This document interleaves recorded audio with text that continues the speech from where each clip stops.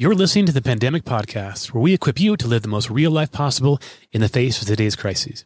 My name is Matt Bodker, and I'm joined with my two good friends. Good, we got them back both at the same time. Dr. Stephen Kissler, who is an epidemiologist at the Harvard School of Public Health, and Dr. Mark Kissler, who is a doctor at the University of Colorado Hospital. How's it going, you guys? Great. How you doing, Matt? Yeah, doing well. Good to see you. Stephen, good to see you again. Welcome back from the cave again. I know you. Thank you. We missed you last week while you were in the paper drafting mode. We were. How's it going? How's everything's going? Yeah, it's going all right. It's been a lot of work to turn some of these analyses around, but I think we're finally getting there. So good. I'm just curious. When do you expect to have a potential publication? So we've got two things posted already on these preprint servers, which have been actually pretty instrumental in the outbreak response so far.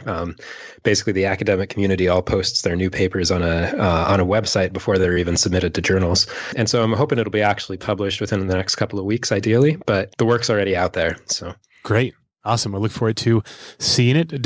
Now we can see it on those pre-publication servers or not?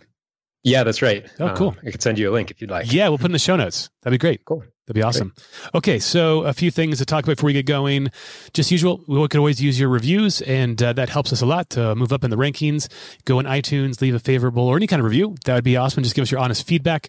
We'd love that, as well as if you want to support us in any way, just to help us get equipment more established and to help offset some of the editing. We'd be greatly appreciated that. You can do that easily at patreon.com, patreon.com/pandemic podcast. So let's kind of get into some of the meat of the stuff. I'm glad to have Stephen back. I feel like there's been a lot of stuff going on, man, a lot of kind of new analyses going on. And I know Mark and I talked about that on Wednesday, but I kind of want to just start with framing this a little bit with, again, it's still just, there is just a lot of polemics going on right now. Even yesterday, I mentioned 2 weeks ago that we have this wonderful water filter that kind of has this wonderful smell like fish. So we've been trying to get that addressed. And so I finally called the dude up and to figure out how we can make our water just smell like you want to drink it. And so I was chatting about it, and this man, good guy, really good guy. Talked for an hour and 10 minutes. 10 of those minutes was actually dealing with the problem. And so roughly about 60 minutes was dealing with just random stuff in his life. And then, of course, he started off with this idea that he thought that all this kind of lockdown was just all a conspiracy theory, that this is the New World Order trying to assert control over us. And it's just still out there. And I have good friends, even a couple doors down, putting Facebook videos up from other people who think otherwise. And just there's a lot of information and misinformation out there. And like I said, our main objective is to help you remain grounded and to really see this through a real perspective and offer hope and offer hopefully some ways to guide you through this difficult solution, as well as help to correct some of the misinformation. So I kind of want to get straight into that and just start opening up the door to Stephen and Mark to riff together. So we just found out, I think it was yesterday, that we surpassed Italy and China, and I think we're going to surpass 100,000. It could be even while we're recording this podcast at the moment. And so I'm going to throw this first, right? Now we are at the top. We have the most confirmations in the world, nearly 100,000. How do you say his name? Is it Fauci, or how do you say him? Yeah, I think Fauci. Fauci. There we go. Let's look it up. We can. Yeah. We'll make sure before we go live. I'm sure there's something on YouTube. I'll check it out. Yeah, I'm sure. Yeah, we'll correct it. My apologies. So so in light of this, so what does this kind of mean? How does this reframe our response in the U.S. right now, given what we're seeing, especially in New York? So what does this mean for us right now, Stephen and Mark? Where are we at, and how does this kind of reframe the picture? Yeah, so I mean, it's a significant threshold that we've crossed for sure. I mean, we are, as you said, now have the highest number of cases in any one country in the world. And I think one of the really remarkable things is that the cases in China have been, basically declining over the past week or two. But it seems like here they're only going up. And so I think that really just what it underscores is that we really need to maintain the sorts of distancing measures that we've been taking. And just understand that that this epidemic, which has really up to this point been a thing for other places, is now really fundamentally ours. And so it's something that, we're going to need to deal with for the foreseeable future. And I think also in the meantime, we need to start thinking about, what we can do to both help ourselves, but also sort of have in mind to the rest of the world as well. China really bought the world quite a bit of time as this outbreak was spreading there by being really on top of their social distancing. And now the responsibility is sort of on us too, to not only protect ourselves, but also to protect everywhere else that we could be exporting infection to. So that's the way I see it right now. Mark? Yeah, it's been pretty striking to see some of the news reports out of New York right now. And I have a couple friends there from when I went to grad school before med school out in New York. It's really tough. It sounds the big thing in the news, kind of from a clinical standpoint yesterday that I was seeing, is that they were approving the use of a single ventilator for 2 patients. And, this is something that would never be done as like first line therapy or necessarily. This is only kind of crisis mitigation in the case that they were to not have enough ventilators for the patients. But that, to me, coming from a clinical mindset, is a big signal of huge amounts of stress on the resources and on the ability to provide the kind of care that we want to be providing. And so to hear kind of that kind of change going on is definitely really, really striking. And I saw this, I think this is the Atlantic article. I wanted to feature this. I'll put in the show notes. Stephen was quoted twice in this, and I really think this is the best article out there on the coronavirus and its long-term impact and how this is going to end. It is a long read. It is a very, very good read. So I really recommend you guys to read this whenever you get a chance. We'll put in the show notes. I want to echo that. I felt the same way reading it, despite the PhD that they quoted a couple times in it. Stephen, yeah, totally. Usually something that so prominently features my little brother, I'm a little bit totally a grain of salt. But I was very impressed. Yeah. It was a really well done article. Yeah, it is awesome. And I might have mixed up where these stats came from. There's 2 of these articles I read back to back. But this goes into what you're saying, Mark, and I want to kind of dovetail into the same topic, but moving a little forward in this, that we said even if we contained it by 95%, that would still mean that 960,000 Americans will need intensive care. And from what this article mentioned, that we currently only have 180,000 ventilators and staff to safely look over 100,000, right? So we need more time. So I want to put this back into your court again. We have the White House suggesting maybe 4 days ago that, hey, let's open the doors on Easter. Let's give it a couple of weeks. Let's do this. In light of what you're seeing, Stephen and Mark, is that feasible to even consider that? And then I want to add, not to complicate things, the second question, because now it's been nuanced as of, I think, yesterday, or I'm not sure, but this idea of maybe putting zones in to the U.S. of like which ones are kind of the low risk, medium risk, high risk, and allowing the low risk zones to maybe open up more business, and then the high risk stay in. Do you have any idea of how that actually might benefit, or is that just a waste of time? So 2 questions. Is it even possible to reopen in any way by Easter in light of where we're going? And how will this idea of zoning, would that be a benefit, or is that going to be just wasted time? Stephen? Yeah, so I think with respect to the first question, frankly, I think that Easter is far too soon, and that we really ought to be thinking about that we're probably going to be continuing this sort of thing until then, and at least for a few weeks after. My best guess is probably for at least 8 weeks that we'll be, sort of even as an entire country needing to do these sorts of social distancing measures to start to slow the increase in infections. And part of the reason for that is because, again, both from modeling and from experience from other countries, we know that social distancing doesn't really seem to have an effect on ICU capacity, like on reducing the number of people who are going to the ICU until it's been in place for about 3 weeks, because that's basically just how long it takes a person to become that ill to need that kind of care. Yeah. So, we're really going to need to sort of sustain our efforts for at the very least 4 weeks. And then only after that do I think that we can start sort of asking ourselves, whether we can start letting up in certain places or to a certain degree. And I think that that'll be an ongoing discussion. I do think that there's a possibility that sort of this geographically targeted sort of zoning idea could be put into place. It seems like outbreaks so far have been pretty geographically variable and heterogeneous from place to place. So I think that is something that we might be able to consider. But I think this first effort will need to definitely be sustained past Easter. Mark? I'd like to just kind of circle one of the questions that came up after reading that article and in some of the conversations I've had with Stephen and also some of the clinicians is, are we going to see this, resurge, kind of have another a fall or a coronavirus season over and over and over again? The reason I think this is coming out is we're already experiencing, like we talked about on Wednesday, sort of a social distancing anxiety, or our tolerance for that is already being strained. And we're worried about it from an economic standpoint. We're worried about it from a social standpoint, and just maintaining kind of healthy relationships within our communities.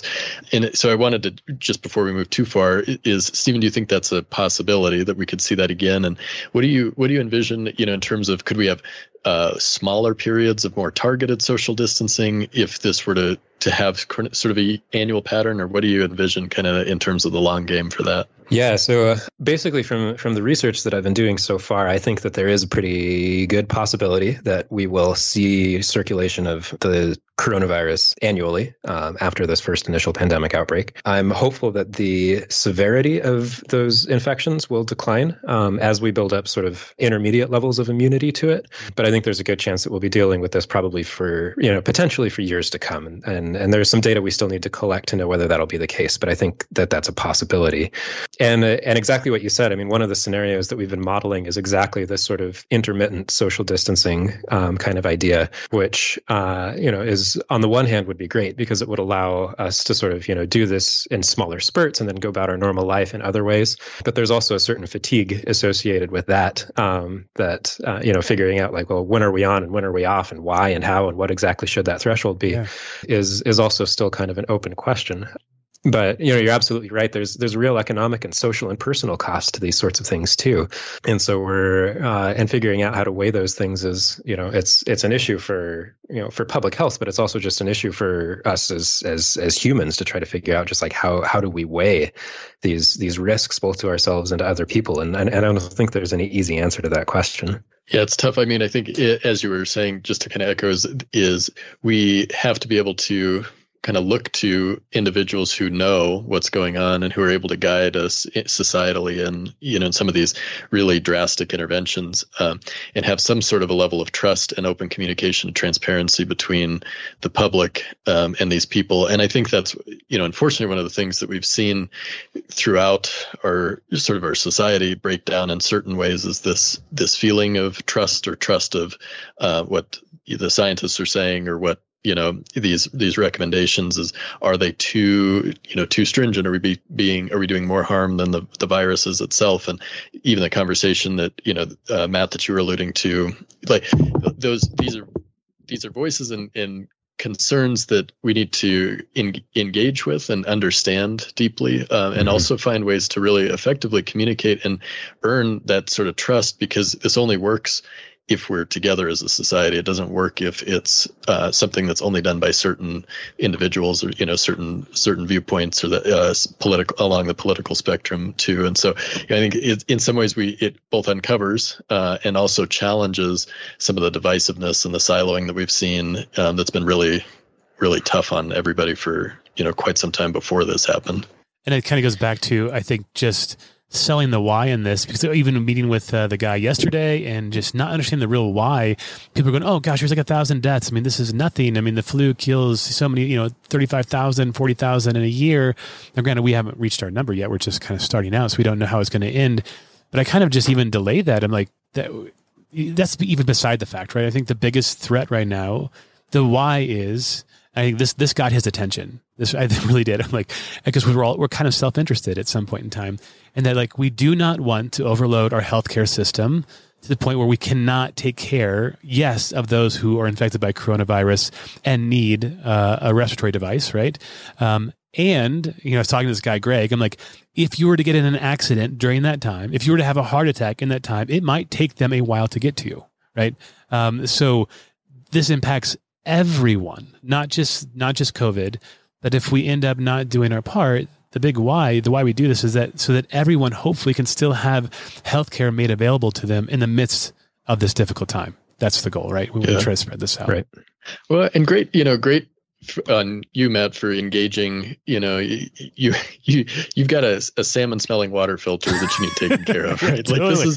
there's certain priority, and you've got all these demands. You've got demands on your time and on your life. And by the way, I think it's more like bluegill smell. By the way, so bluegill, halibut. I was wondering. Yeah. I was going to say salmon made it almost like a noble smell, Mark. It's not a noble. There are smell. some fish that are worse. Yeah, totally. More than others. Yeah. So, but and I think, like you said, this is a guy you like, right? Yeah. This is a guy that does good work, and you don't want to discount just out of hand that he has some insight and some value, some value to add in this relationship that goes beyond sort of that transaction around the water filter. Sure. But he is your neighbor in a certain way, and for you to engage and to listen first, and then to engage and try and help this come to a shared understanding. I think that's a good model for hopefully what we're doing kind of across the board with folks as we engage not just within our communities but across and outside of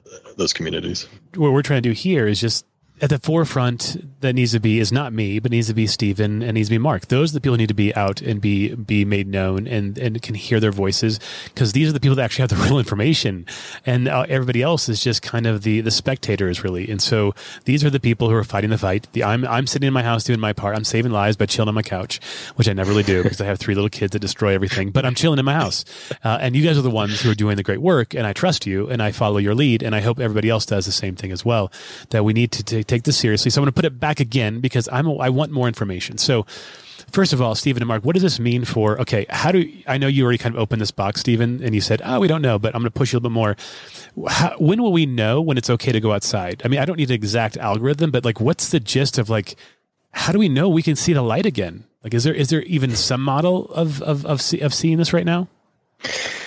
Well, I mean, I think the best examples that we can look to are the places that have already achieved some level of control, and really, right now, China is at the forefront of that. Yeah. They've been sort of working on controlling this outbreak for a very long time, and it's so it's end of March right now, and they've been really engaged in pretty intense epidemic control since January. So, it's 2 months or so that they were able to achieve this sort of reduction in cases. So I think we might be able to look to them as an example. Now that said, the distancing that they undertook there was probably more severe than really anything that we'll be able to feasibly do here in the United States. Yeah. So it could even take a little bit longer here. But there are also a lot of reasons why it might not be the case that it takes quite so long. There's still a big question as to whether the transmissibility of the virus changes during the summer months versus the winter months. And that it certainly won't be enough to, prevent an outbreak from happening in the first place, clearly, but it might help us to achieve control a little bit more quickly than we would have been able to otherwise. So I think really we're just going to have to start looking at the trends over time. And again, we won't really be able to trust those trends until a couple of weeks. But then once we can, then we can sort of start modulating things. And hopefully, my hope is over the next couple of weeks, then we can sort of reevaluate our plans, and then over the next couple of months, ideally, we'll really have a sense of what it'll take to put this thing completely under control and to sort of manage these outbreaks as they pop up. As they'll continue to, but hopefully we'll be able to do that in sort of a much more controlled, measured way going forward that won't be quite so disruptive to society as a whole. We didn't talk about this the other, I think, episode, but there was a question that somebody had, and it brings up again the long kind of game. This idea that we develop antibodies and we can maybe test this in the blood to see who might be immune. Steve, I know you said it when I brought up to you off the episode. You mentioned that we were just starting to start kind of do some modeling about this. Is there anything how might this incorporate us kind of going back into the workforce by offering some kind of blood work, antibodies, and what does that mean when it comes to immunity in light of the coronavirus? Yeah, so I mean, there are sort of two questions there that can be answered. Well, there are many questions that can be answered through that kind of thing, but I think the two that seem to jump to the forefront of my mind are from an individual scale and then a population scale. So, from the individual scale, we can do these antibody tests or serological tests to determine basically whether you've been exposed to a virus and presumably whether you still have some degree of immunity to it. And so we could use that to determine whether individual people potentially, are safe to go back to work, or are very unlikely to pass on the coronavirus because they've already been infected. So if that sort of testing and if that sort of if these tests were available widely enough, then we might be able to use it to answer those sorts of questions. Mm-hmm. But I think it will be some time before that's a possibility, if it is ever a possibility, to really do that on a wide scale. I imagine that'll probably really only be most relevant for people potentially like healthcare workers who are really at the epicenter in it, where it's really, really crucial to know whether or not they've been infected. But on the other hand, we can use these tests at a population scale to determine really where we are in the epidemic curve. You can think about sampling a bunch of people just sort of randomly in the population, and that will help us understand whether there's been a lot of asymptomatic transmission that has led to immunity. And if that's the case, then we might be a lot further along in the epidemic trajectory than we think we are, which means that the epidemic might come to a close faster than we think it will. So there is some uncertainty as to where we are. We can sort of hazard guesses as modelers and epidemiologists, and it is very clear that we're still at the beginning of something right now. But sort of charting where exactly we are is still an open question, and that's something that these antibody tests might be able to help us answer. Just two things I want to mention as well in light of what you just said. So I feel like there's like two big pieces that are kind of part of this puzzle to help us get. The first one is that the test kits are really the raw material of a plan. Like, I think that seems like, I kept thinking about this morning. I'm like, that's really like, if you're going into war, so to speak, and kind of this coronavirus is like this war against this virus, that without sufficient supplies, we have no idea where the enemy is and how many of them are in each location. And so we need to have this time, right? A little bit of time and more time to get more supplies, to get more test kits ready available, which I kind of want to get a quick update on you guys of where the test kits are and how quickly. I just saw that there's might be an hour turnaround time coming up soon for test kits to help the hospital deal with all these cases coming in. But that seems to be one of the biggest parts of this puzzle to allow us to even consider down the road when it's time for us to come out. And then as well as this antibody thing, this idea of being able to somehow test antibodies. How long do you think, Stephen and Mark, before we have test kits widely available, meaning that they're at the disposal to anybody who needs them, as well as Stephen, how long before we could have this idea of sampling potentially of groups of people to test their immunities? Yeah, I have no idea, Matt. What? Okay. We'll skip that one. A little pregnant pause there. Yeah. I wish we knew. I mean, I think like we talked about throughout this whole process, having really robust testing online early and being able to test big swaths of the population would be really beneficial, both from a clinical and from an epidemiologic standpoint. But I think in terms of projecting forward, in terms of when we have that type of testing capability, it's anybody. It definitely is outside of my scope, or my knowledge. Okay. I don't know if you have anything, Stephen. I mean, yeah, it seems like so these innovations in testing kind of come in fits and starts. It would be kind of nice if we could sort of like project, if we could project the increase in testing ability the way that we can project the increase in cases in a way. Sure. Because right now we can sort of draw an exponential line through these cases and get a rough sense for where it's going, but testing really relies on both getting access to materials, but it's also this very human process where there's a lot of there's the bureaucracy, but there's also just like figuring out just like where to run the tests. And sure. With that, there's been a lot of ingenuity. I know that here in Boston, for example, there have been a number of labs that are usually used for other purposes that have been repurposed to run coronavirus tests, for example. So people are trying to be really creative to figure out how to sort of meet these needs. But at the moment, it's I can say for sure that the testing is increasing and we're sort of on the right trajectory, but it's hard to say how long it's going to take before we can really do enough to sort of make the make the path forward a little bit more clear and sort of understand sort of where we're trying to steer this ship. As we kind of getting close to closing this episode up, I kind of want to just briefly, we're already kind of going a little bit long, so I'm going to synthesize this in this article from The Atlantic that Stephen was in. There was 3 options given to us, and so I want to just the last one I want to talk about in the context of one specific question. So there's 3 options available. This article says it's that every nation works together to wipe it out clean, which is the most unlikely one. The second one is let it go and develop herd immunity, but the damage would be considerable. And it seems like UK definitely considered this, but then took a seat back and changed course.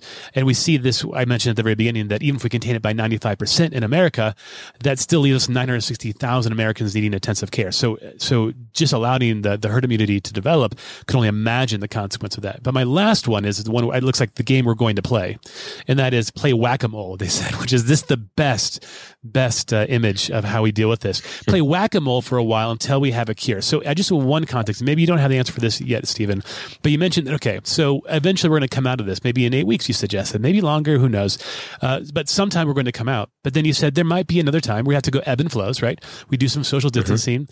Can you speak at all into that, what it might look like? I mean, I would hope that it wouldn't be as extensive as we're doing now, so maybe less traumatic, basically. What do you have any concept of what it might look like for the next round? Yeah, so I think that it's, first of all, it will ideally become less, maybe not necessarily less intense, but the duration will ideally decline more and more, as the epidemic continues until we finally sort of hopefully reach this level of underlying immunity in the population. It's going to have to be pretty geographically tailored, and that's both because of just the nature of the epidemic, that it flares up in some places while it's declining in others.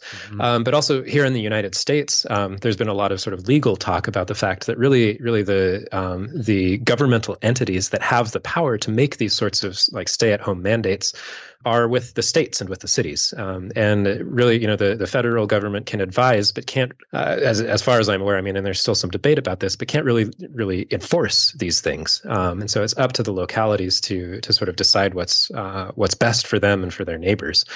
So I think that both from an epidemiological standpoint and then also just sort of from a political standpoint, this whack-a-mole strategy is sort of what we'll be engaged in for a while. And this kind of dovetails into the conversation we were having earlier about testing, is that as testing increases, we'll be able to sort of anticipate these rises in cases rather than sort of being caught flat-footed and having to respond, once our hospitals are starting to fill up. Sure. So that will allow us to be a lot more proactive and actually do this distancing when it matters, which is a couple of weeks before people start coming to the hospital, rather than waiting to see, say after the fact and having to sort of wait for this rise to happen. So I think it'll be sort of a patchwork effort, and it's something that we might have to sustain for some time. The most recent analysis that I've been working on suggests that we might be playing whack-a-mole for another year and a half unless we get a treatment or a vaccine. Okay. But again, it's as we start to see where infections are going more, and as we just sort of start to get used to this as potentially an element of our reality, society will start to restructure, and we'll start to restructure our lives as we need to. And I think that we'll be able to be sort of more on top of this moving forward. Great. Well, I kind of want to end with this quote. This is from the Atlantic article, same one, from How Will the Coronavirus End? And so this quote came at the very end, and it's powerful, and it's a great way to end on. It says, so one could also envisage a future in which America learns a different lesson. A communal spirit, ironically born through social distancing, which we've already talked about before in this episode and previous episodes, causes people to turn outward to neighbors both foreign and domestic. The election of November 2020 becomes a repudiation of America First politics. The nation pivots as it did after World War II. From isolationism to international cooperation. Buoyed by steady investment and an influx of the brightest minds, the healthcare workforce surges. Gen Cs, which this article calls the generations that are born in the midst of this coronavirus pandemic. Generation C kids write school essays about growing up to be epidemiologists. Public health becomes the centerpiece of foreign policy. The U.S. leads a new global partnership focused on solving challenges like pandemics and climate change. In 2030, a new coronavirus emerges from nowhere and is brought to the heel within a month. And that's awesome. Just think about this idea that the world is shifting, and the opportunity is there's going to be hundreds and hundreds of thousands of little Marks and little Stevens all around the world wanting to be doctors. Right. Yeah. That's right. Yeah, totally. It is. Epidemiology becomes the Neil Diamond of the hard sciences. Totally. Oh my gosh. Yeah. Love it. That is totally it. Have little posters of epidemiologists all over my wall. That's great. That's right. That is totally nerdy. But this is the difference, and this is the opportunity given to us, and literally the whole culture is shifting.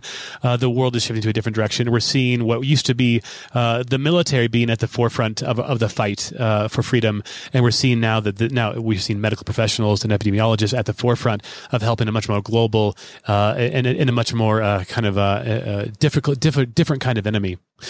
So in light of this, I hope this episode was beneficial. I want to end with a question to each one of you guys. I'm putting you on the spot. It's a simple question, but also difficult. We talked about this idea of this ordered life and how we start with permanence and ground ourselves into a just cause, and we pursue that, and we live a life that's more of a discovery, which is the second pillar of the ordered life. This idea of trying to look at the life as where's the gift in this, instead of try to control. Because the more we control, the more we become anxious, the more we become exhausted, right? So try and look for the gift. And the third one is all about gratitude, right? From an idea of discovery, of living, knowing that life is discovery, we find that life is also a place to be grateful for. And I know it can be hard right now in light of the dark times. So I want to pose to you guys, Stephen and Mark, what are you grateful for right now? So let's start with Stephen. In this moment, is there something you're grateful for at the moment?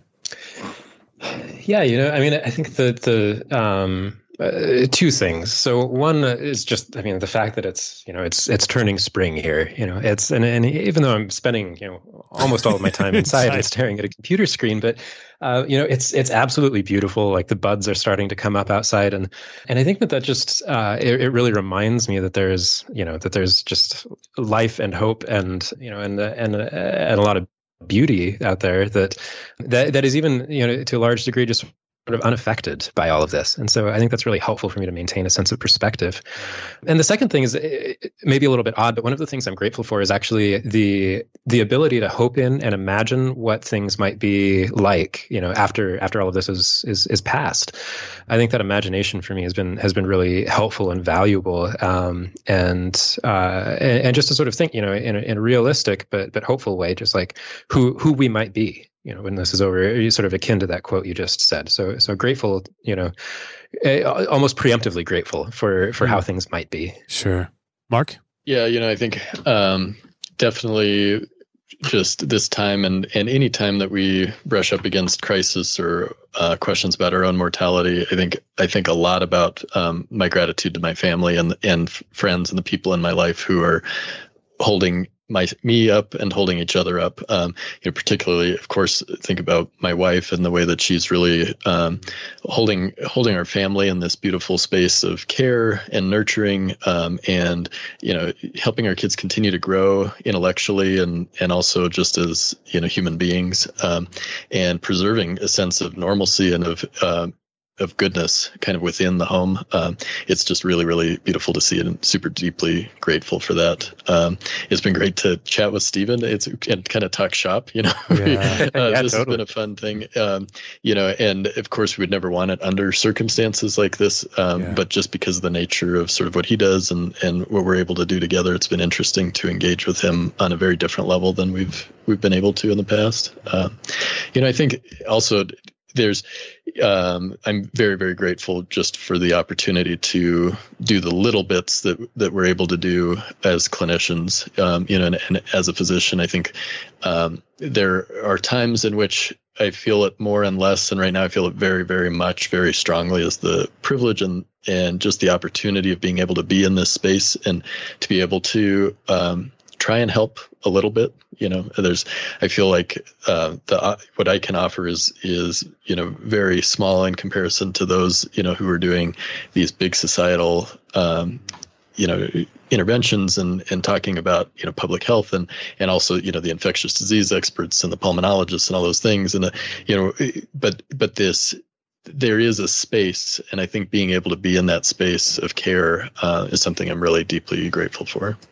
For me, I'm thankful for a number of things. I'm thankful for being with you guys 3 times a week. I love this. I love just connecting. I love learning.